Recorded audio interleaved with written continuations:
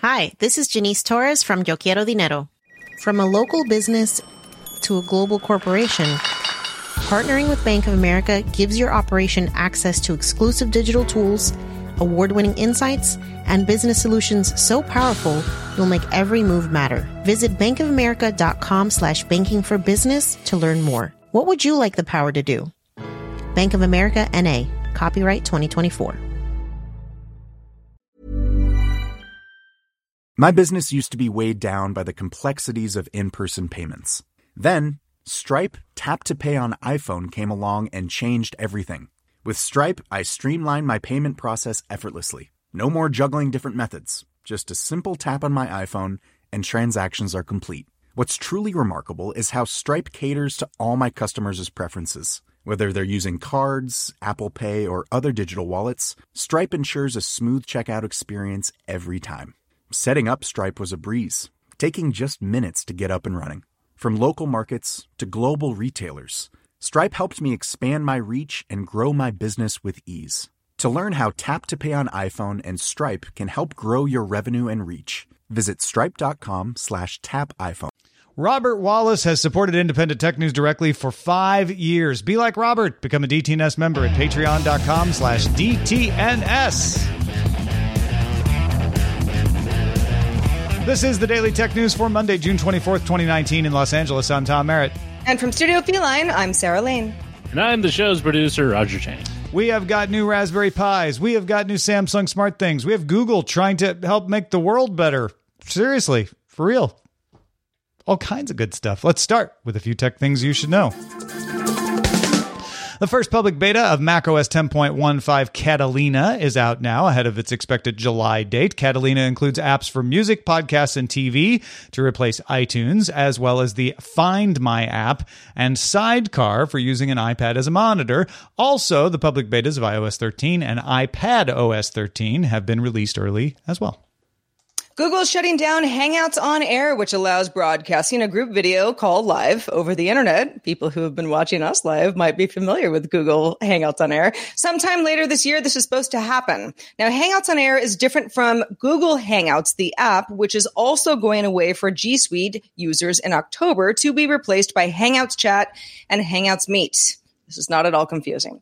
Google's message about the impending shutdown of Hangouts on Air points people to youtube.com/webcam, but that only works with a single video source and not group video chat. Just a real quick side note. We used Hangouts on Air to stream the show up until June 1st.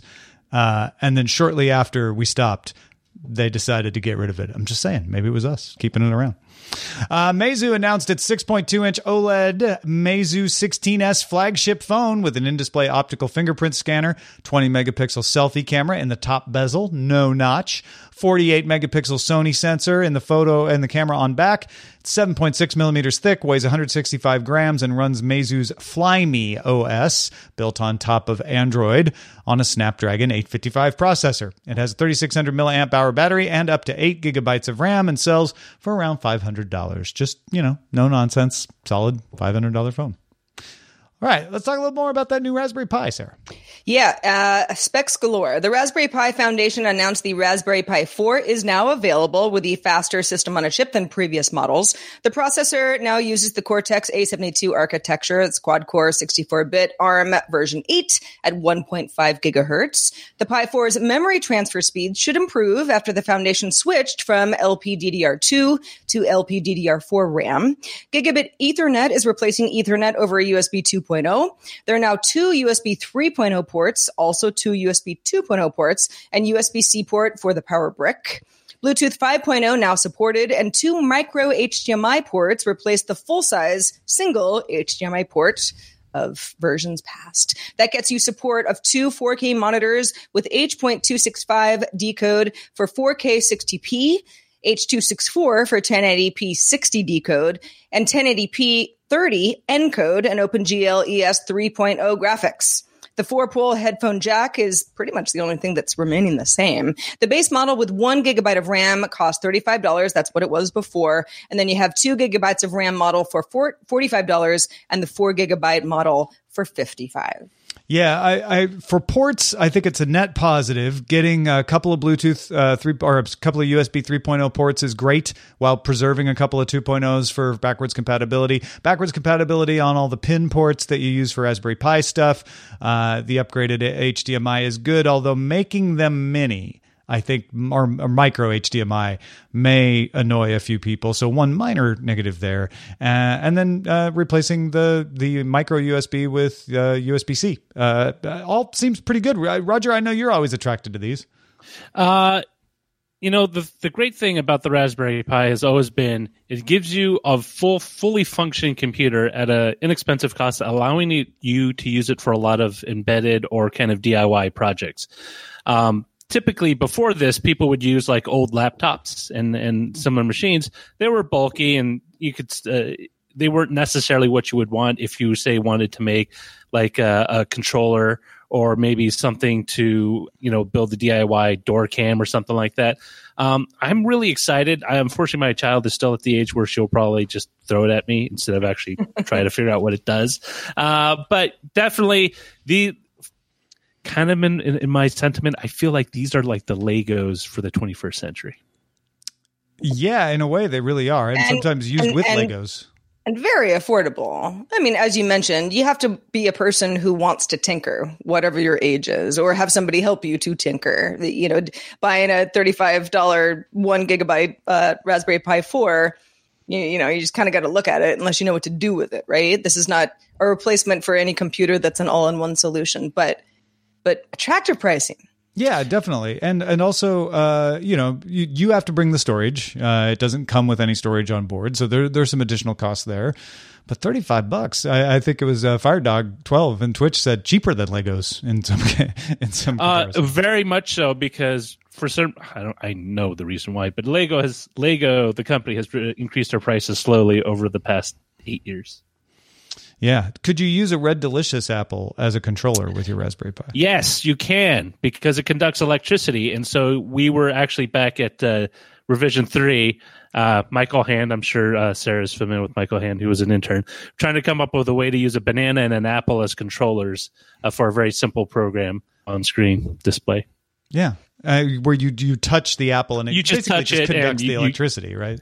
Yeah, you basically Red Delicious, good for something. Good for something. Yeah. Finally, till it rots.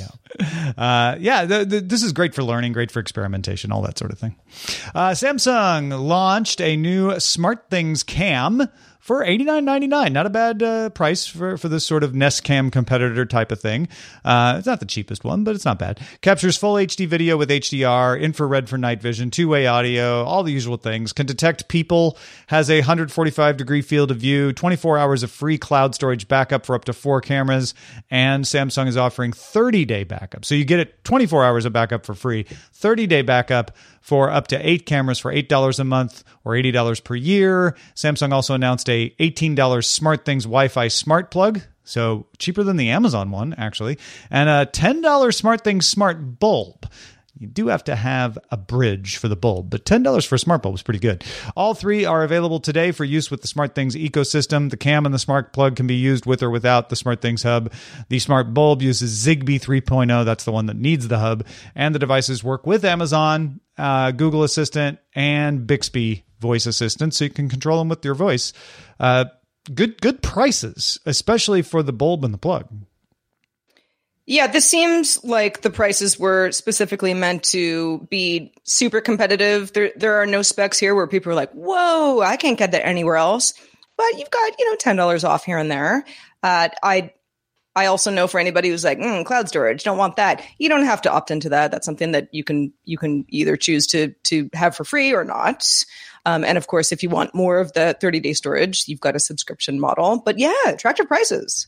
And Nest doesn't give me it just gives me stills. It doesn't give me video storage. So it's pretty common to have to pay for that stuff, but a lot of people don't want to. They just want to connect directly. There are other cameras for that. But if you're the kind of person who's fine with that cloud storage because you don't want to meddle with trying to open ports and get into your camera yourself, then these kinds of cloud storage offers are appealing.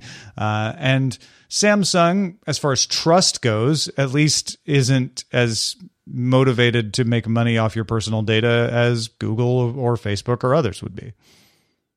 They just want to sell you the things, the objects, and hardware. the service. And the service. Yeah, well, but they don't necessarily want to sell ads based on you, although I wouldn't put it past them if they could figure out how to monetize it. Don't get me wrong.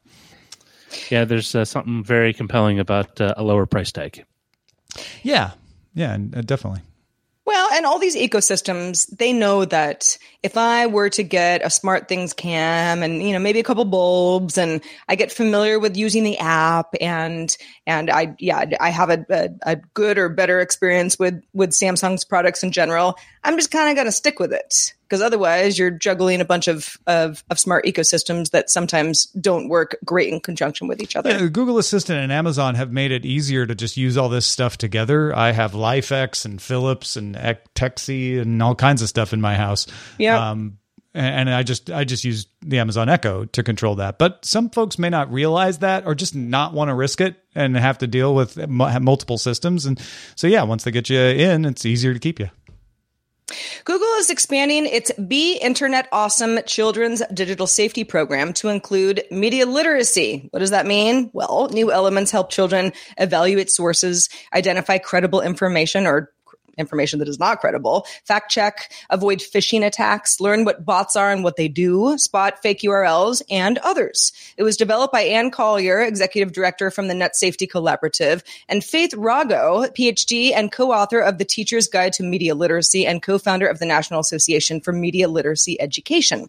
Children are taught that an expert in one topic not always an expert on everything. And, quote, if you can't find a variety of credible sources that agree with the source you are checking, you shouldn't believe that source. The new curriculum is available online for both teachers and families to use. Courses are offered in English, Spanish, and 8 other languages. This was a breath of fresh air when I read this because it's detailed. This is meant for children, and the lesson plans are designed for children. There are other media literacy movements to help educate adults, but all of the stuff is the kind of thing we should be educating all of us on. An expert in, physics isn't an expert in ecology. Right. And you see things cross post. Well, this is a scientist. Well, yeah, okay, but is she a scientist in this discipline that you're trying to claim? That's a big one you have to watch out for. And even to the subtlety of teaching children, hey, if you see one source that you usually think is credible and you can't find anybody else talking about this, maybe don't believe it yet, because maybe they got it wrong. This is good stuff. The kind of stuff this is we also deal something with every day. Yeah, exactly. In fact, there was a story last week where Tom was like, I don't know, where's the second source? We found one eventually, but it's you learn to be wary of anything that is not backed up by other credible sources, that over time you realize what those are. And I downloaded the PDF of the curriculum and scanned through it. It's quite long and quite involved. So it's not as if I've been able to teach a child this, but it also wasn't written like cutesy kindergarten speak. I think that this is something that's designed for people who might just kind of be new to this. Doesn't mean you have to be 5 years old. It just means you might be an adult who can get something out of this as well. I think that a variety of ages could benefit. Yeah, the real Silverblade in the Twitch chat says this should be in classrooms. That's exactly what this is designed for. This is designed to be in classrooms, which is what's so good about it. And I like that Google isn't just doing it themselves. They're working with people who know this area and are experts in this area that they're trying to do. So that's good. And like you said, these tips go beyond, not tips even, just a skill. The skill of media literacy goes beyond what a child needs. It's what a lot of us need, because we just didn't need to be as media literate as we do now. Back in the day, there was a natural gate, right? You had 3 TV channels, a couple of daily papers, and a few radio stations, and the ones that didn't at least get it close to right didn't last. That was easy. Nowadays, you've got thousands of sources. And another thing they try to teach children is don't just believe something because it looks like it has a credible name. Anybody can come up with a name that sounds believable. I think I was going to add, one of the really interesting bits was the little test where they give, it's like a multiple choice test, but you mark down which of these websites look credible, and they'll have things like the Washington Post, but Washington is spelled incorrectly in the URL. And so I thought that was actually brilliant, because oftentimes it's not that people don't are very trusting of sources that they've never seen before. But, to be sure that you're actually on the site that you believe that you're on. Yeah, spotting fake URLs is part of this curriculum, right? It just feels... I was very happy when I saw this, because a lot of times I'll see something like this and I'll think, well, this is a little oversimplified. Well, they were kind of missing a few things. But this one doesn't seem to be that. This seems very well thought out and very well done. And so much more the kind of thing we need to do to get to the root of the problem. As I often do when we talk about fake news, knowing the effects of fake news are important in helping to combat the effects of fake news. And we don't know what the effects are. We haven't studied it very well. But being able to help people just avoid it, that's the best solution. Teaching children at a young age, this is what not to believe, will just make that fake news wither eventually. And understanding that tactics will change in order to try to fool you. I mean, we all like to think of ourselves as, you never get one past me. But just over the weekend, Dropbox wanted me to change my password, and it was some phishing scheme that, I was able to identify. But this is the sort of thing that you have to stay up on all the time. Yeah. You don't just go like, oh, I understand it, and it'll never be an issue. It will be an issue, and as long as you're educated and understand what the curveballs to avoid, it's really helpful for all of us. I believe we'll live in a world one day where you won't have to be constantly vigilant about everything you read and every email you get, but we're not there yet, so you kind of do. IHS market analyst Jeff Lynn says Apple will release a 16-inch MacBook Pro in September. 16 inches. I didn't read that wrong. It will supposedly have a 3072 by 1920 LG display LCD panel, not an OLED, according to Jeff Lynn, and a new CPU. That makes sense. Ming-Chi Kuo also said he hears Apple is making a 16-inch laptop. So Sarah and Roger and I were racking our brains for a real reason that one might want a 16-inch laptop over, say, a 15.6 or a 17. 17 just is gigantic. I remember you had one of those, Sarah. So maybe they're just trying to get bigger without getting too big. I don't know. Yeah, it's funny. My 17-inch MacBook Pro, which I still use kind of as a backup laptop, although it's very long in the tooth now. Originally, I bought for video editing, and I ended up using it for kind of everyday stuff more than the editing. And it was big and unwieldy, and I don't miss that form factor at all. It's too big. But I also use an external monitor for most things, unless I'm traveling. So I can see where someone would say, no, 16 inch is great, because it's still that larger screen for a lot of the, maybe content creation and creative stuff that I might need, but a little bit more compact than the 17 inch. But I also think, and is the 15 inch just too small then? They probably got a pretty good deal, or they got a deal on the monitor. Because when you make especially for laptops, and other screens like TVs and monitors, they make the size based on how many pieces they can get out from a huge single piece of glass, the mother glass. And so that might be the only size that was available for the resolution that they wanted. So if they wanted something lower res, they could have gone with a bigger screen, but it wouldn't have gotten that pixel density that they would have wanted. And that's just pure speculation on my part. Yeah, I mean, it makes sense, except Apple doesn't do things that way. They don't get a good deal on laptops screens and then build a laptop around it. They pay extra for things because they think that's the right way to do it. So my guess is it may be a little of both, right? It may be that they wanted to do 16 inches and then and we're debating, maybe on the fence, I don't know, and it worked out that they could get them easily. But again, I don't know. Even when I'm saying that, Apple doesn't care about whether it's cheap or easy. They never do. They just want to make it the way they want to make it. So they have a reason, if they are going to do a 16-inch MacBook Pro, why they want to do it. And my guess is it'll be close to what Sarah was saying, where, oh, you need a little more screen real estate, but you don't want it to be that huge. That's too big. And maybe poke fun at themselves for the 17-inch laptop or something. Well, it's not as if Apple is going to make the first 16-inch laptop either. So it might have done enough market research to be like, it's a sweet spot for folks who are buying other manufacturer models. Oh, yeah. Beatmaster points out small bezels means they might say it's more screen real estate in the same size as this 15-inch MacBook we used to make, et cetera, et cetera. Mm-hmm. That's a pretty compelling Apple type pitch, I feel like.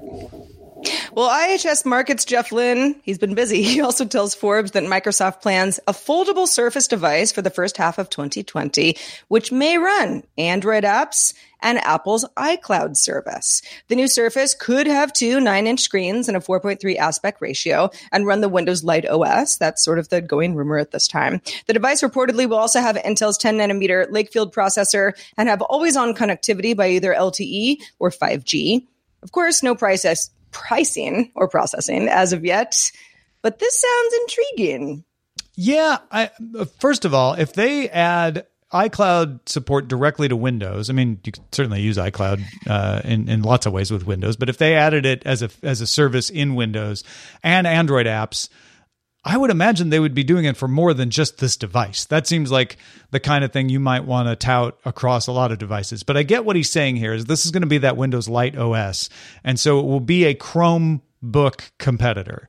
It will be foldable in that it will be able to do more things like a hybrid, like a yoga type laptop. But it will mostly be, I think, targeted at Chrome OS, saying, look, the advantage of Chrome OS is you can use all your Android apps. Well, guess what? You can on this too. Don't you think? I mean, unless it was priced in some exponential way, it like sounds like it would be extremely valuable. Yeah, I think this is a believable rumor, and we heard reports about them doing a foldable and what that might look like, and having the keyboard in one of the 9-inch screens. And to me, pitching a laptop or tablet as a foldable, I think, is an easier pitch than pitching a phone as a foldable. In fact, I look at the Fold and the Mate both as unfoldable or foldable tablets rather than unfoldable phones.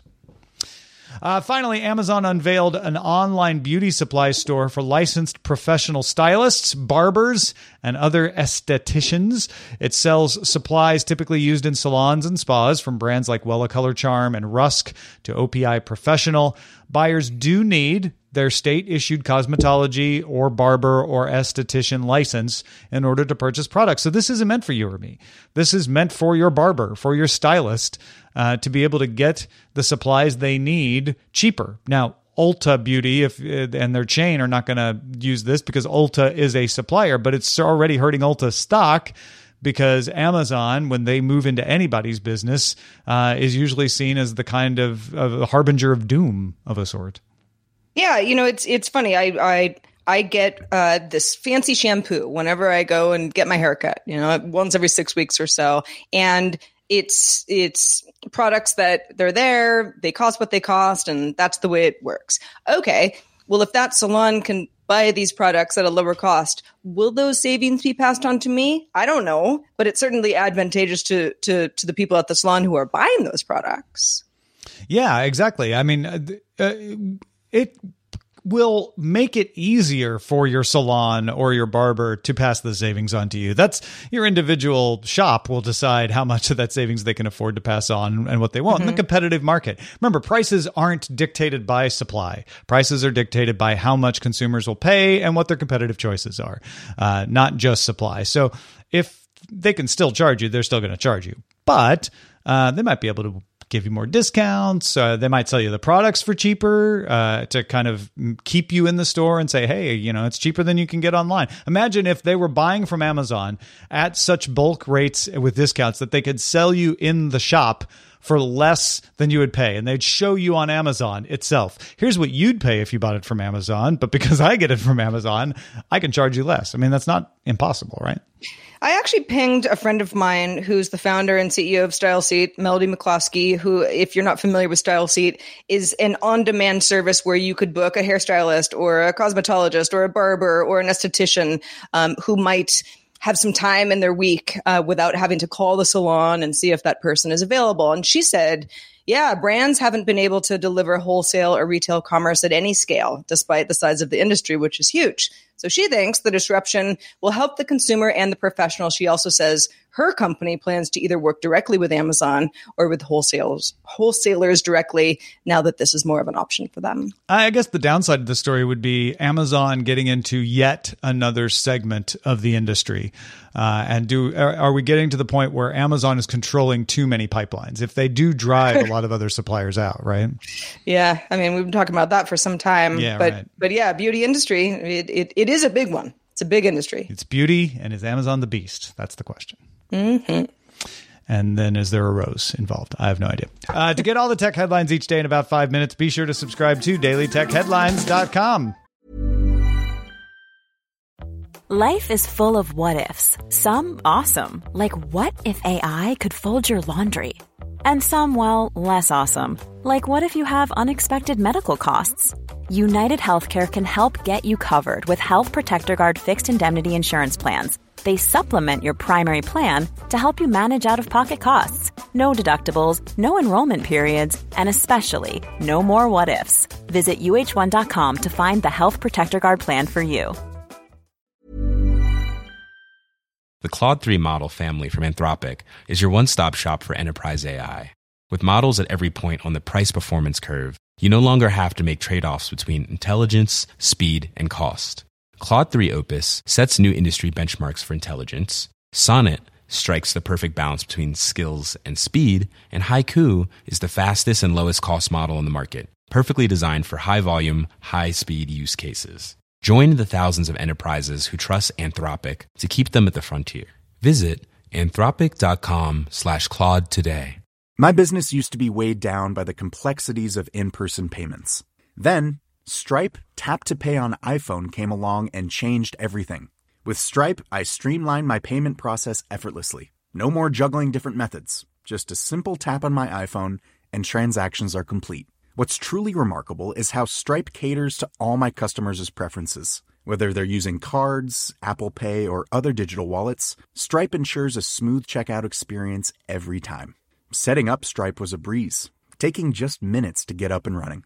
From local markets to global retailers, Stripe helped me expand my reach and grow my business with ease. To learn how Tap to Pay on iPhone and Stripe can help grow your revenue and reach, visit stripe.com/tapiphone. Also, thanks to everybody who participates in our subreddit. You can submit stories and vote on them at dailytechnewsshow.reddit.com. Hang out on Facebook, join our group, facebook.com/groups/dailytechnewsshow. All right, let's check in with Chris Christensen, the amateur traveler, who's sharing a news item on United Airlines if you fly United regularly using AI to help passengers connecting flights. This is Chris Christensen from Amateur Traveler with another Tech in Travel Minute. One of the sharp-eyed members of the DTNS community, Reed, spotted a great article how United is using AI in its Connection Saver project to increase the chance that you're going to make your connecting flight. It's a complicated problem. Airline gets penalty if you take off late. Flight crews are on a clock in terms of how long they can work. If you're holding a gate, then that can slow down people coming in. Of course, if you leave late, that can make a problem for the people catching a flight at the other end. But the AI version of this program, when they match it head to head with human operators, has made 30% fewer missed connections. They're still rolling the program out to different airports, but if you make your next tight connection, you may have an AI to thank. I'm Chris Christensen from Amateur Traveler. Well, promising. Having had misconnection problems with United that led to me not flying on them anymore, I hope this works because this is the kind of problem that AI can be really good at solving, for sure. Yeah, I actually fly United. It's kind of my number one airline because, I don't know, I'm a sucker. But misconnection's not a huge problem, but having gate issues, very much a regular problem. So it sounds like this could iron out a lot of issues. Missed connections belong on Craigslist. That's right. Yeah. Keep them where they belong. Let's check out the mailbag. Let's do it. Chad wrote in and mentioned a conversation we had last week. We were looking for somebody who had experience with upgrading legacy systems in enterprise settings. Chad says, I don't currently do this, thank the powers that be, but I spent 7 years doing this for a medium-sized organization where my sole job was to take old, outdated legacy systems and get them up to date where possible and mitigate impacts where it wasn't possible. I could tell you tales of maintaining legacy VB6 code into 2017 to a 5-year project that required us to rework the majority of our automation before we could even get the project completed. In many cases, it's not that companies don't want to modernize their technology stack. Unfortunately, it's not as simple as running an upgrade installer or pulling the old one out and putting the new one in. Often there are API changes, legacy code bases, outdated programming standards and languages, all of which has to be balanced with the "what have you done for me lately" mentality of the business that doesn't understand why the IT department is spending all their time on old stuff. Yeah, that's, you know what? I definitely want to do an interview, and maybe it'll be with Chad. We got a couple of other emails from people who are in the same predicament and have done these kinds of things. And it's important for us to try to understand why it is that a company is still running Windows XP. It may not be because they're dumb or don't get it or cheap. There's lots of other reasons like the ones Chad we're talking about here. So thank you, Chad. Thank you, Chad. And thank you to everybody who supports us on Patreon, patreon.com/DTNS. If you're wondering, hey, what's that editor's desk thing you just mentioned? It's a weekly audio column that I do for patrons at the $5 a month level and up, where I talk about how we think about the news we cover. So by all means, if that sounds interesting to you, if you want a little more thoughtful take, this past week was about Libra and why we covered it the way we covered it and how we covered it. Check it out, patreon.com/DTNS. If you've got feedback for us, our email address is feedback@dailytechnewsshow.com. Email us early and often. If you'd like to join us live, we're live Monday through Friday, 4:30 p.m. Eastern, 2030 UTC. Find out more at dailytechnewsshow.com/live. Back tomorrow with Patrick Beja. Talk to you then. This show is part of the Frog Pants Network. Get more at frogpants.com. Diamond Club hopes you have enjoyed this program. Hi, this is Janice Torres from Yo Quiero Dinero. If you own or operate a business, whether it's a local operation or a global corporation, partnering with Bank of America could be your smartest move. By teaming with Bank of America, you'll enjoy exclusive digital tools, award-winning insights, and business solutions so powerful, you'll make every move matter. Position your business to capitalize on opportunity in a moment's notice. Visit bankofamerica.com/banking for business to learn more. What would you like the power to do? Bank of America N.A., copyright 2024.